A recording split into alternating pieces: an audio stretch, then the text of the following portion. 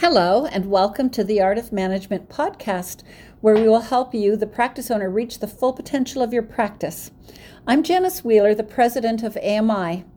Thank you so much for checking our podcast, and I hope you find this episode super useful. Hi there. Today's topic is the overly busy practice. Do you sometimes feel that you're racing around in your practice like a mad person, and you wish you had rollerblades to go faster? Or too many patients coming out of your ears? Are you booked too far out into the future and losing people? Or ticking people off because you run behind schedule too often? Do you sometimes ask yourself, why can't everyone just do their jobs and leave me alone to be the practitioner? Tired of eating supper at 9 p.m. because that's the soonest you can get home? If you said yes to any of those things, then I agree with you. You need help. And why is it like that? I'm going to give you a list of reasons that I came up with. Number one, you may be understaffed. That's a novel concept, but many practices are overstaffed, but some are understaffed. Number two, you may be overstaffed and they're getting in your way. Number three, you may have undertrained staff. Number four, you may be a type A personality or a martyr, laugh out loud. 5, you love being the practitioner but have no training as an executive. 6, the staff may not be clear on exactly what your goals are for your practice. Number 7, the scheduling of patients may be inefficiently done. That's very common, very common. Number 8, you may be talking too long with each patient or client. I know some doctors treat their practice a little bit like a social club, like this is their chance to have friends and so on, but it would be wise for the patient's sake as well as your profitability for you to have your friends outside of your practice. It's totally fine to be friends with and like your patients and so on, but not to spend a lot of time socializing in the practice. See them after for a coffee or something. Number 9, the layout of your practice could be wrong, so people are bumping into other people. This is especially a difficult time with COVID-19 restrictions on how many in the practice and making all of that work. Number 10, you may be overdue for having an associate. Some doctors get so overloaded, and the fact is you're way past due to have somebody else come in and take some of the patient base so that you don't lose them due to being booked out too far. Number 11, your practice hours are not workable for your patient base, and so you get overloaded at some times and not overloaded at others. Number 12, you may not be delegating enough to your team. They are willing and ready, but you're not giving them enough to do off of your plate. Number 13, your systems of follow-up and accountability may be lacking, so you're always feeling like, did they do that? Are they doing it? No, I'll just do it myself because I never hear back whether they did it or not, and so you end up doing it yourself. Number 14, you're not booking ideal days. There's an exact way for any kind of practice to book an ideal day. So as a, for instance, if you are doing consultations, you might want to book them all in one morning or something, and then, have your regular appointments for the rest of the day rather than going appointment, consultation for half an hour, appointment, that kind of thing. Number 15, management is not your thing. I've had many doctors say that to me, but you don't have a choice. You're the CEO. It's your practice, your name, your reputation, your profitability, and your license are all on the line here. So you do have to grasp this management concept and get really good at it if you want to enjoy your practice and give the best possible service to your patients. Number 16, you need a bigger location. That can happen. I've had clients that have 3 treatment rooms and they should have 5, and so it bottlenecks everything, and you have people backed up in the waiting room and so on, and you can't hire more associates or technicians or whatever to help you because you don't have room for them. So number 17, you have given up trying to solve the situation and just gave in to it. This is a very common thing. If you've been practicing for a while, there are certain things that you've just gone into like apathy about, like, I'm never going to get this fixed, so why bother beating my head against a brick wall? And but it bothers you a little bit every day, and it slows you down.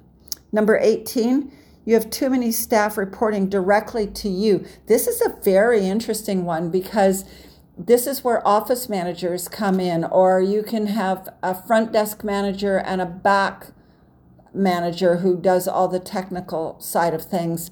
And those guys can take a load off of you in terms of staffing and management of like who's sick today and who's going to fill in, and, you know, getting things done in those areas, ordering supplies, whatever that is on your plate that you can delegate down to them. And because if you have like more than 5 people reporting directly to you, that's a lot for somebody to handle, especially when you're a provider and you're, 99% of your day is spent doing that. Then you only have 1% for management, or say 90% of your day is doing your doctor thing, and 10% is managing the practice, and having all those people reporting to you and situations with all of them and so on. You lose touch, and they lose touch with you, and you end up just doing things because it's easier. But you can have too many people wanting your attention. So breaking it down and having some managers under you really helps a lot.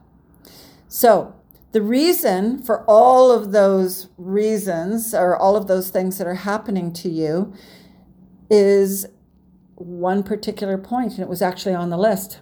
It's number 5. You love being the practitioner but have no training as an executive.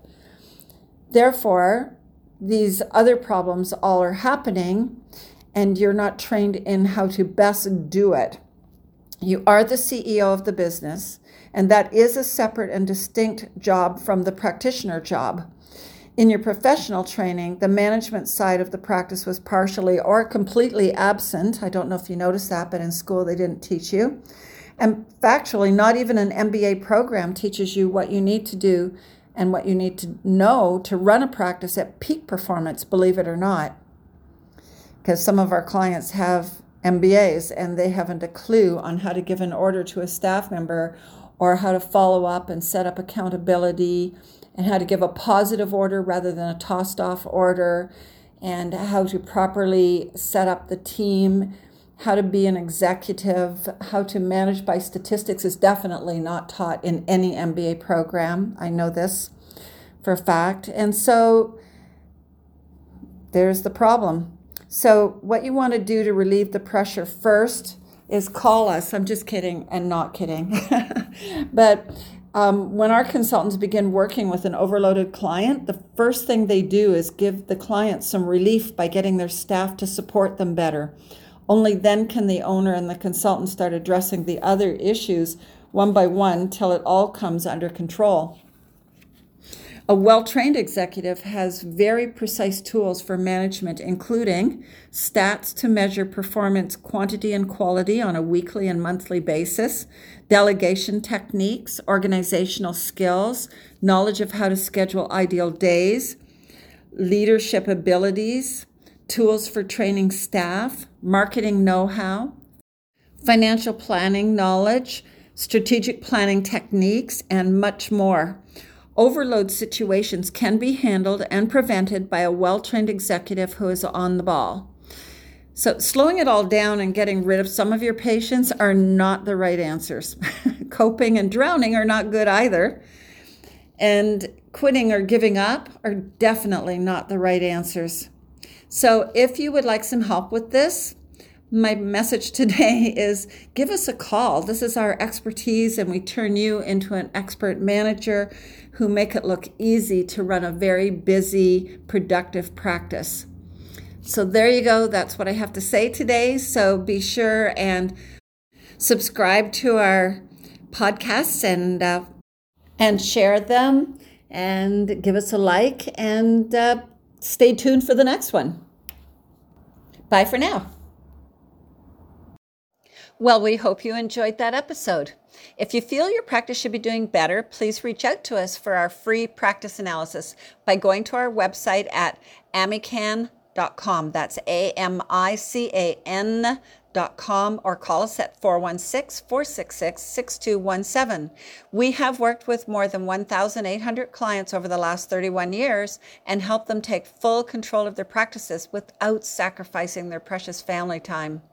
Also, on our website, you can subscribe to our newsletter for helpful tips on how to manage your practice.